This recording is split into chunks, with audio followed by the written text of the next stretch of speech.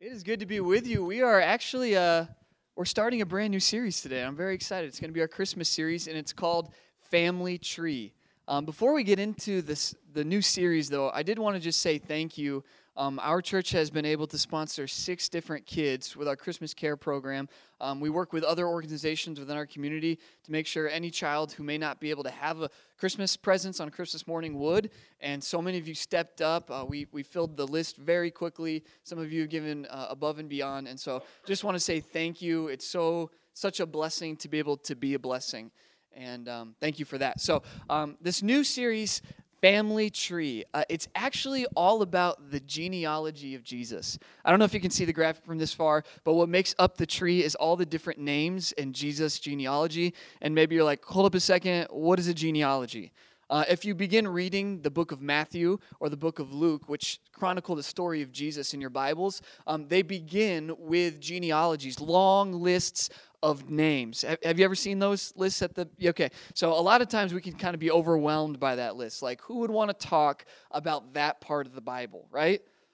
But before you write me off, I got to say, there is a big interest in genealogies lately.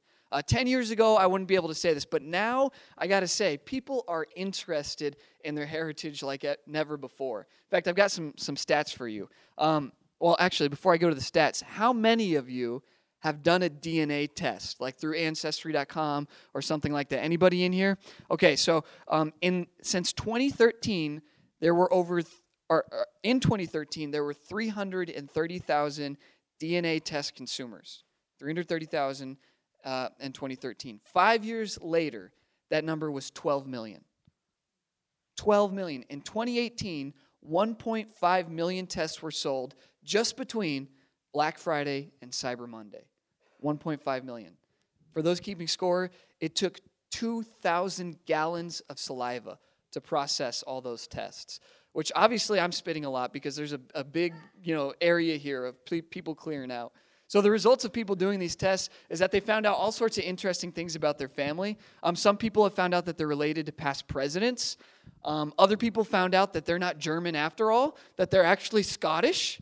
Revelation there. Some found out that their line runs through Africa or Asia, and maybe they're not as white as they thought. Or this guy who was a white supremacist found out that he's 14% African, which just tickles me to death.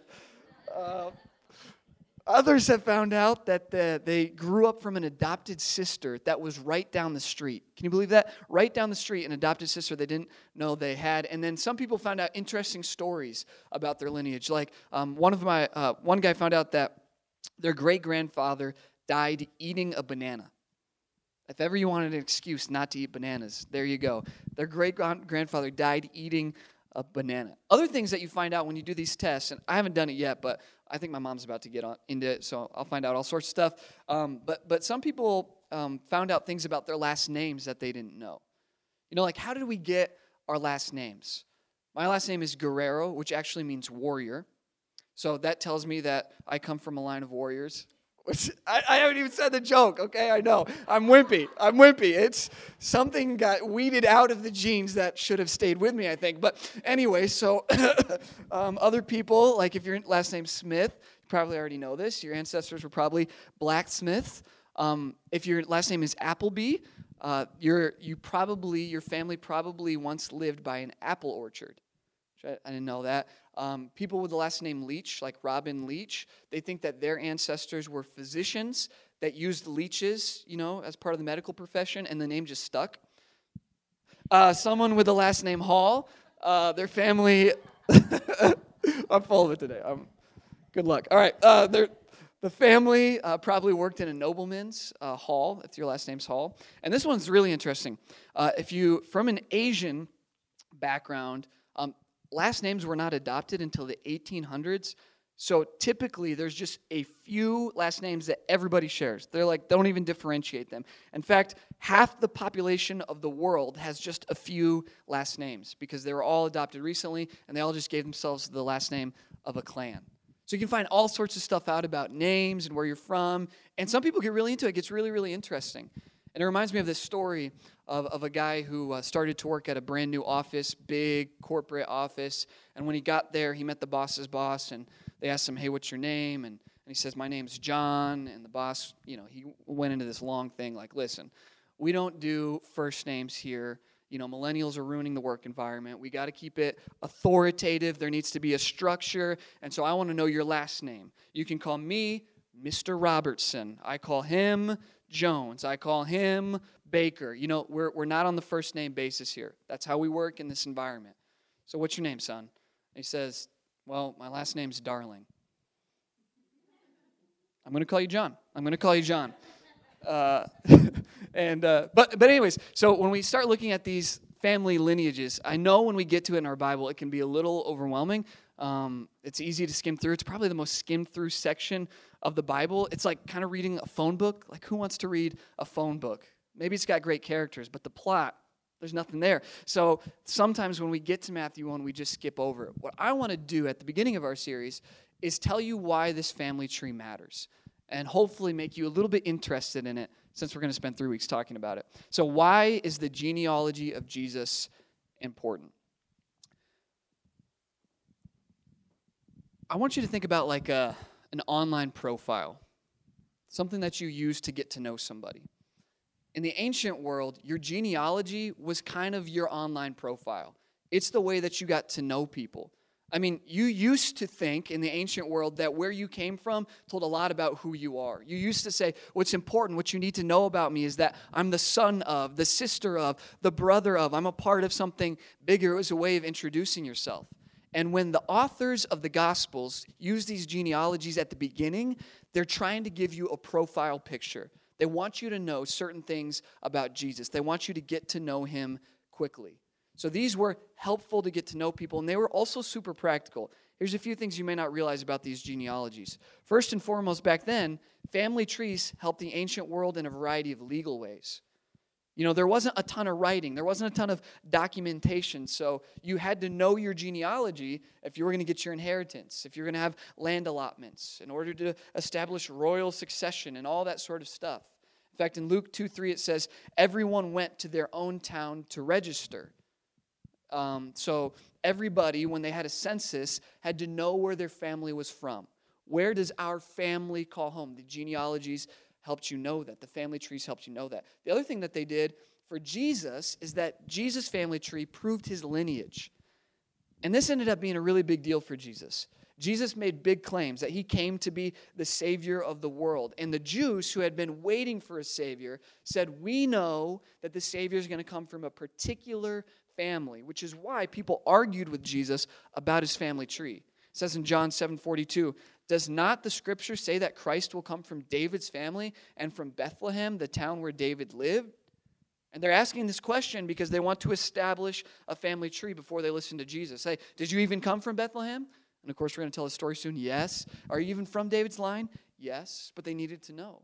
Matthew 1:1, it says, a record of the genealogy of Jesus Christ, the son of David, the son of Abraham.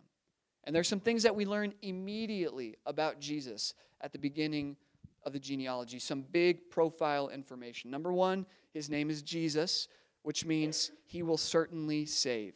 Matthew 1:21 said about Mary, she will give birth to a son, and you are to give him the name Jesus because he will save his people from their sins.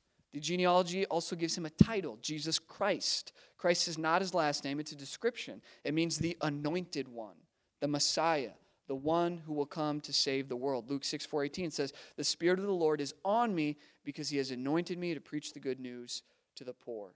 He is the Savior who's come to save the world. It also says that he's the son of David. And that's some profile information that lets us know that he has come as a part of a kingdom and that he's coming to establish an eternal kingdom. He also is described as the son of Abraham. And that would tell people back then that Jesus thinks he is fulfilling a worldwide blessing. Abraham's task was to bless the world. And so Jesus is saying, I'm here to be a blessing. I'm here for the kingdom. I'm here to save sinners. This is who I am. This is the big profile information. Now, it's easy to skim right through this, but when we take a little bit of time to look at it, we get to know Jesus even more as part of what the genealogy does. Now, that was a lot of information, so if I lost you, come back with me for a second. As much as we learn about Jesus from this genealogy, you also need to learn that we learn something about us as well, something really important about you and I, we learn that God's family includes all kinds of people. God's family includes all kinds of people. You know, you've been able to see the outline of this list, all these names on here. We are going to learn as we look at this text that these people are very, very different, that they have different backgrounds, that they did different things with their lives. In fact, as we break this list down, we're going to encounter people who were the heroes of history and people who were lost in the footnotes, people who were great successes and people who were embarrassing failures, people who were faithful and people who rejected God and their place in His story. All of that is in this list, which reminds us that God's family includes all kinds of people. So this series leading up to Christmas, we're going to look at 3 different groups of people within the lineage of Jesus. We're going to talk about the forgotten, the failures, and the faithful. And today we begin with the forgotten. Let me just say this. Jesus' family tree reminds us that God remembers the forgotten. Anybody ever felt unappreciated or forgotten in your family? I'm the youngest.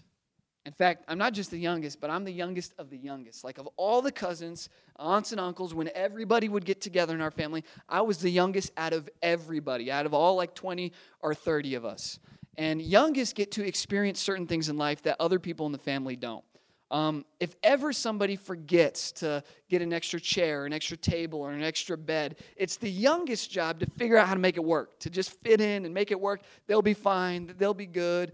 You know you're a youngest if at every family holiday you end up sitting in the sunroom. The sunroom and a fold-out table. Here's the thing about the sunroom.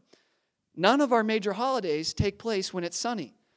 It's not really the sunroom. It's more like the walk-in freezer. All of my family memories of Thanksgiving and Christmas, I'm in the walk-in freezer. Why? Because I'm the youngest, and the youngest just got to go figure it out. Or like, again, when you're trying to figure out where's everybody going to stay.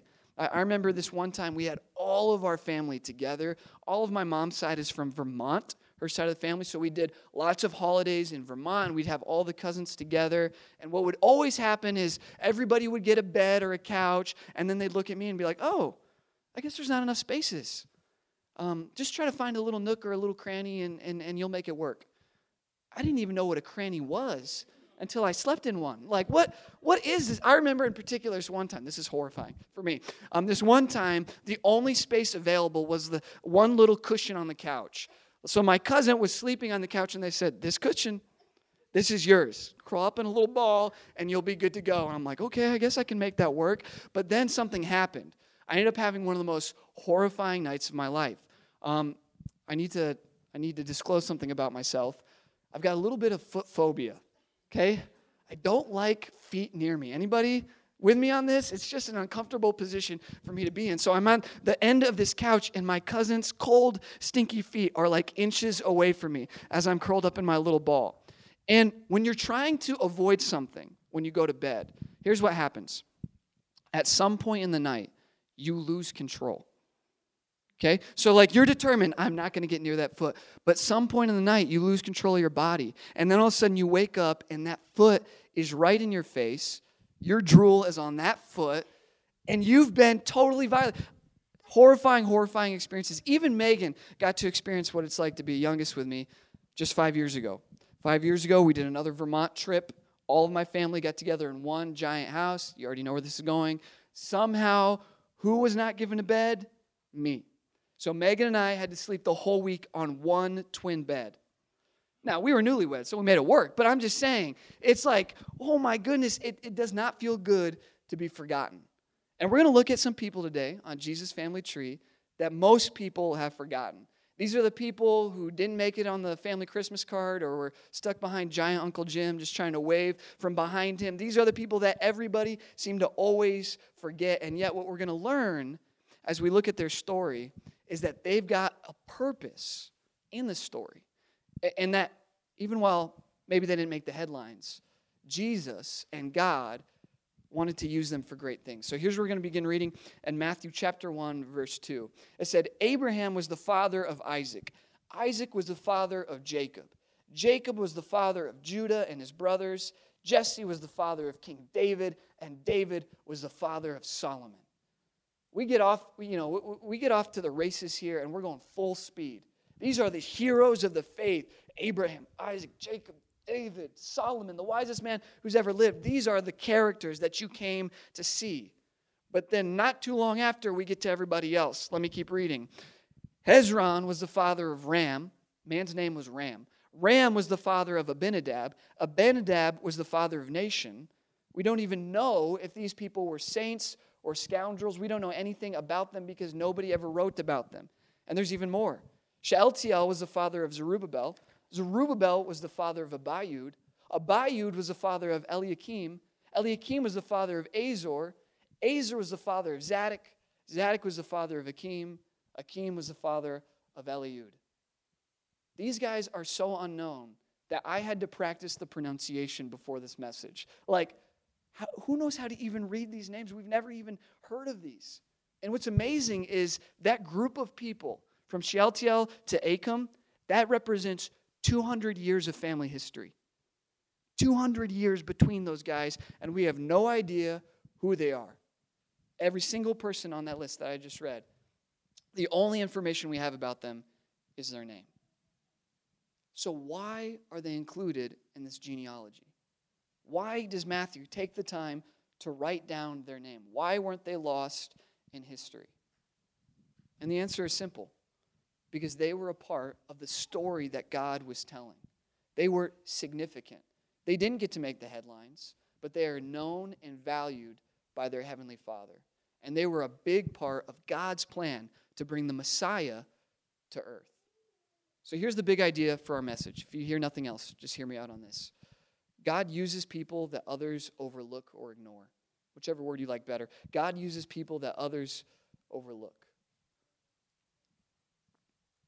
And here's what I know about you and I. Some of us are going through kind of a forgotten season right now. Going through a season of life where maybe we don't feel seen or valued. Maybe you are getting put by the stinky feet at work or at home. Maybe you're not being recognized for the sacrifices that you're making, for all that you're doing. Maybe people aren't seeing what you're doing. Maybe you actually have been forgotten by your family. Maybe for whatever reason, mom or dad's walking out and not looking back. Maybe your spouse has stopped seeing you the way that they used to, stopped being there mentally or physically. And being forgotten is hard, and it can be really destructive because we can begin to believe that we're forgettable, that we're expendable, that we're not important. And that is when we often start to drift from our mission and our purpose, start to drift internally and externally. I read a story about a guy named Jordan Adlard, and he was a young man who grew up near the estate of a super wealthy aristocrat named Charles Rogers. And this is in Cornwall, England. Some of you may have seen the story on the news. This estate is said to be where King Arthur was mortally wounded and died. So like tons of history, tons of value, this incredible place. Well, Jordan grew up near this land, and when he was 12 years old, his mom said, "Hey, I know I haven't told you anything about your dad.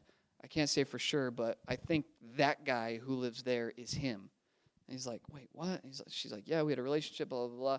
So I was like 12 or 13 years old. He's like, "I'm going to try to reach out to him and just see if my mom's, telling the truth." So he sends a letter, and it says, "I'd love to get to know you. Here's my story, blah, blah, blah." The guy sends a letter back, Charles, sends a letter back, and he says, "Absolutely not. If you email me again, I'm going to send you to my lawyers." Well, he waits 5 years. He turns 18, and he's like, I got to know. So he emails him again. He's like, "You can send me to your lawyers or whatever. I actually think you should take a DNA test because I think you're my dad. I don't think my mom is making this up." So they're going back and forth, and he's like, "Fine, I'm going to send you to my lawyers." Well, things kind of get stuck in the legal process, and he kind of moves on, and he gets to 24 or 25 years old, and he's like, I got to know, and this time I'm going to do whatever it takes. So he sends mail to him with a prepaid DNA test, and he says, "Charles, just take the test. Just do this for me. It's all I want from you." And he finally got a response from Charles. It came in the mail. He said, "I'm sorry to inform you that Charles has died." And he's like, "What?" So after he died, they say, "You know what? Let's do this DNA test. Let's see." They do the test, and sure enough, it comes out that he was his son. Well, it turns out that Charles had no other living heirs. They didn't know who to give the $60 million fortune to. And so finally, when they were able to prove that Jordan was his son, the entire estate, $60 million, went to him. And this is him. This is just last month when it all finally went through. But I want you to hear what Jordan said about this. He said, "People say I'm lucky, but the truth is I would trade anything to be able to go back and for Charles to know that I was his son. In fact, I can't help but think that maybe he would have taken a different path if we had gotten to be together." And he's referring to the fact that when his dad died, he actually committed suicide. And so he said, "I just wish that I could have got to know him. I just wish we could have been together." He went on to say that money is great, but what I really needed was a dad. All these years of feeling unseen and unknown, not able to have that relationship that he so longed for. Jordan sought it and sought it and sought it. And I got to tell you, Scripture tells us that this is in the heart of every human. Every single person needs to know that they're valued and they're loved. And part of what God does for us is he lets us know that he's created us with purpose. Psalms 139, 17 through 18 says, "How precious are your thoughts about me, O God. They cannot be numbered. I can't even count them. They outnumber the grains of sand. And when I wake up, you are still with me." I love this.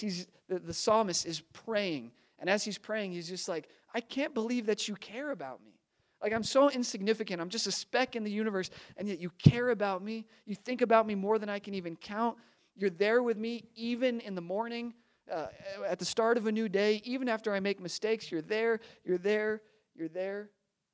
It's like, that is what's changed me. That's what's drawing me into this faith. I have a God who's really there.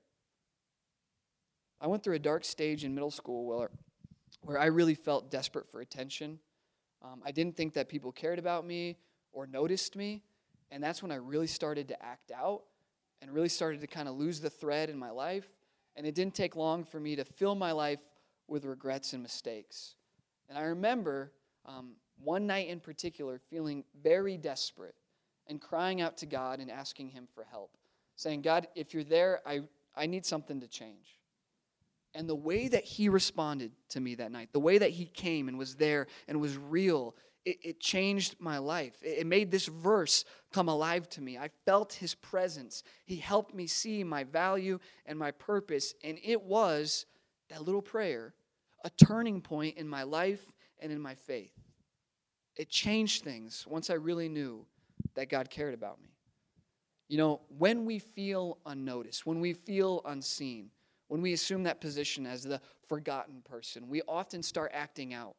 We've got to get some kind of attention. We often start lashing out because we're so bitter of where things have gone. We often start tapping out and say, "I don't even care anymore. I don't need anyone. I'm just going to live my life isolated. I don't need you. I don't need anything." We do all these things to try to cope with the fact that we feel forgotten. Why? Why do we work so hard to overcome this feeling? Because every person needs to be valued by someone that they value. And there is no bypassing this need. There's no way to get around it. There's no trick you can pull on your mind and on your heart to get over it. Rather, we are hardwired to need that value. J.R. Tolkien says it way better than I ever could.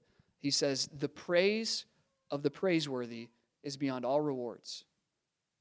The praise of the praiseworthy is beyond all rewards. Every human needs to be seen as worthy by someone that they think is worthy. This is why the cross can be so revolutionary in our lives. When you and I lock eyes with our Savior on the cross, we see someone of infinite value and power, moving heaven and earth in order to bless and save us. We see the most valuable person who's ever lived saying, "We are valuable." And when we gaze into his eyes, when we catch his vision for our lives, we're liberated from the constant need to find approval in other places, the constant need to be approved by our peers, the constant need to be approved by that one person or that one family member that never gave us the love that we deserved. We're finally freed from it because we get that need fulfilled. There's something that happens at the cross that fulfills what every human being needs. You know, there's this story in the Old Testament that I love. It's about a woman named Hagar. And Hagar was a servant for Abraham. And God had promised Abraham that he would do a miracle and give his wife, Sarah, who was elderly, an offspring. They had tried to have kids their entire life. They prayed and prayed and prayed. God said, okay, Abraham, it's coming. But unfortunately, Abraham and his wife Sarah had a season where they stopped believing that God would fulfill his promise, and they decided, we got to do something else. And so they concocted this plan. You've got a servant, Hagar. Why don't you sleep with her, and then she can produce an offspring. That way we've got something to keep the family going. So Hagar gets pulled in one day, and Sarah and Abraham both say, you got to do it. And so she produces an offspring. And it's horrible because it was one of those things like almost as soon as the kid comes out, everybody's filled with regret. I mean, huge regret. Everybody's thinking like, wait a minute, we should not have done this. And they wanted to just forget about Hagar and forget about her son. In fact, Sarah started hating her and resenting her. Why did she have the kid? And Sarah couldn't. And eventually she came to Abraham and she said, this lady's got to go. She's got to go. And Abraham said, fine, do whatever you need to do. Just get rid of her. Whatever it takes to get you off of my back, go do it.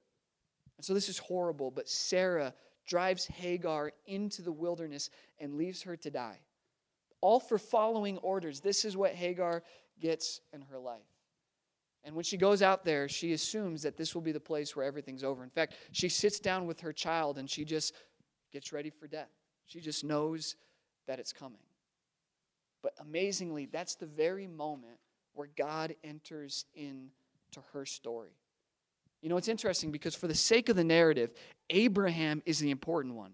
Abraham is the one that's going to end up on Jesus' family tree. He's the one that has the focus in the story. He's the only one that matters.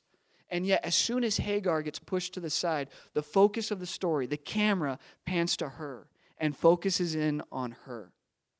And instead of being left alone, she gets to, for the very first time, have an experience with God. And when God shows up, he says, you're not going to die. And he leads her to a spring of water. He leads her to food. He gives her what she needs. And then God tells her that she's been created with a purpose and that she has a destiny. After she experiences God, she realizes that everything she used to think about God was wrong. And so she thinks to herself, I got to totally rethink this. She even gives a new name to God. Here's what it says in Genesis 16. Thereafter, Hagar used another name to refer to the Lord who had spoken to her. She said, you are the God who sees me. You are the God who sees me.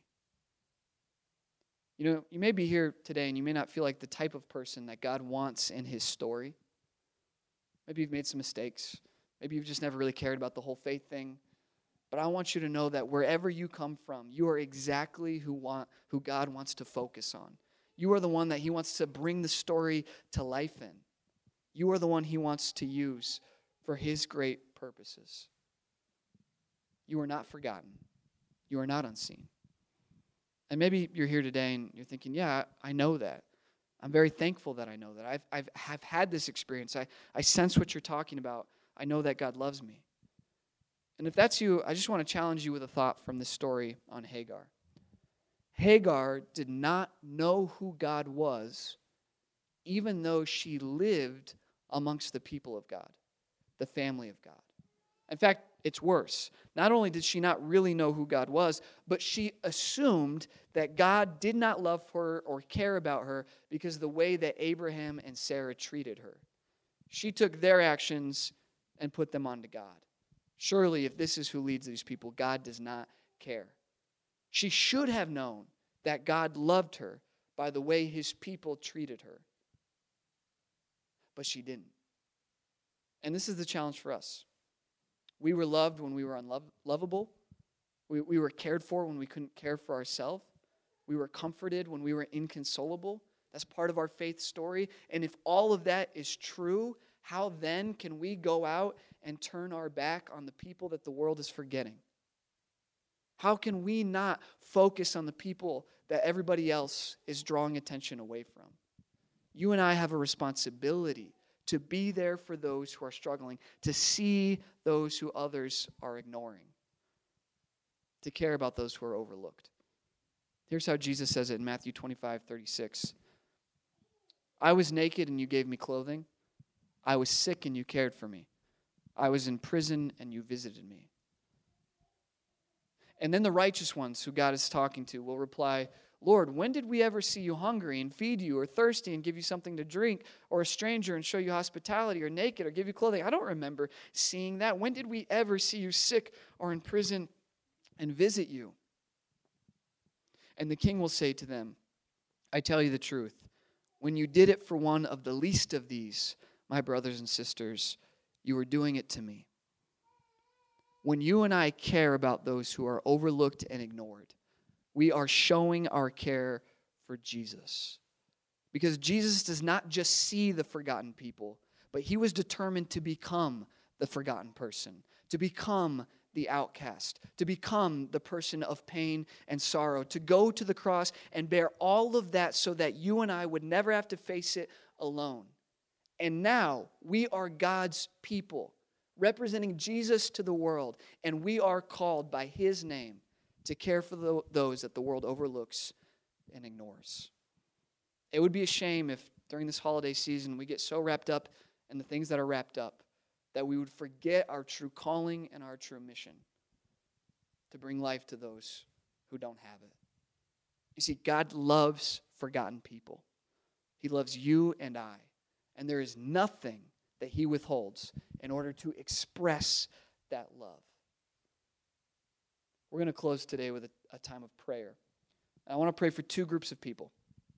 The first group are those of us who need to know that God sees us. And the second group of people I want to pray for today are those of us who have experienced God's love and are being challenged to live it out. And after each of these two prayers, I'm just going to offer a brief moment of silence, because I really do believe that not only does God see us today, but he wants to speak to us. And what ends up happening in our lives is when we give God a little bit of space, he often comes and fills it up. That's when we first get to experience this love. That's when we first get to experience this transformation. So if you'll join with me today, we're going to do two prayers. Join me for the first. Jesus, some of us feel forgotten today. Some of us have been forgotten. And in the midst of our pain and frustration, we're reaching out to you because we know today that we need a rescuer. We need somebody to come in here. We need somebody to fill our hearts, to give us the attention that we're so desperate for. And so, Lord, we just take a moment and ask, will you speak to us right now?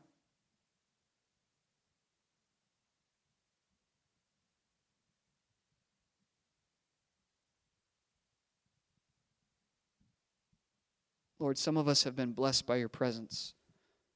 We found composure when we weren't able to muster it, confidence to do great things, peace in our hearts. Thank you.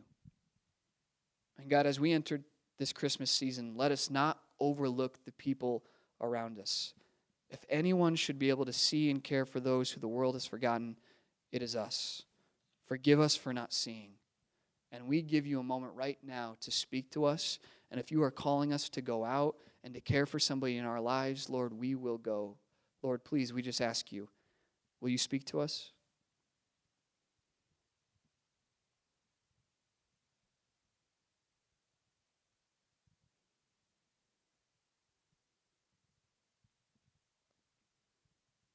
God, you are real, and you are with us. And we thank you for Christmas, which means God is with us. And we thank you that your voice is alive and that you speak to us. And Lord, I just pray right now that you would give us the courage and the hope to move outwards this Christmas season and to love those who the world's forgetting. In Jesus' name we pray. Amen.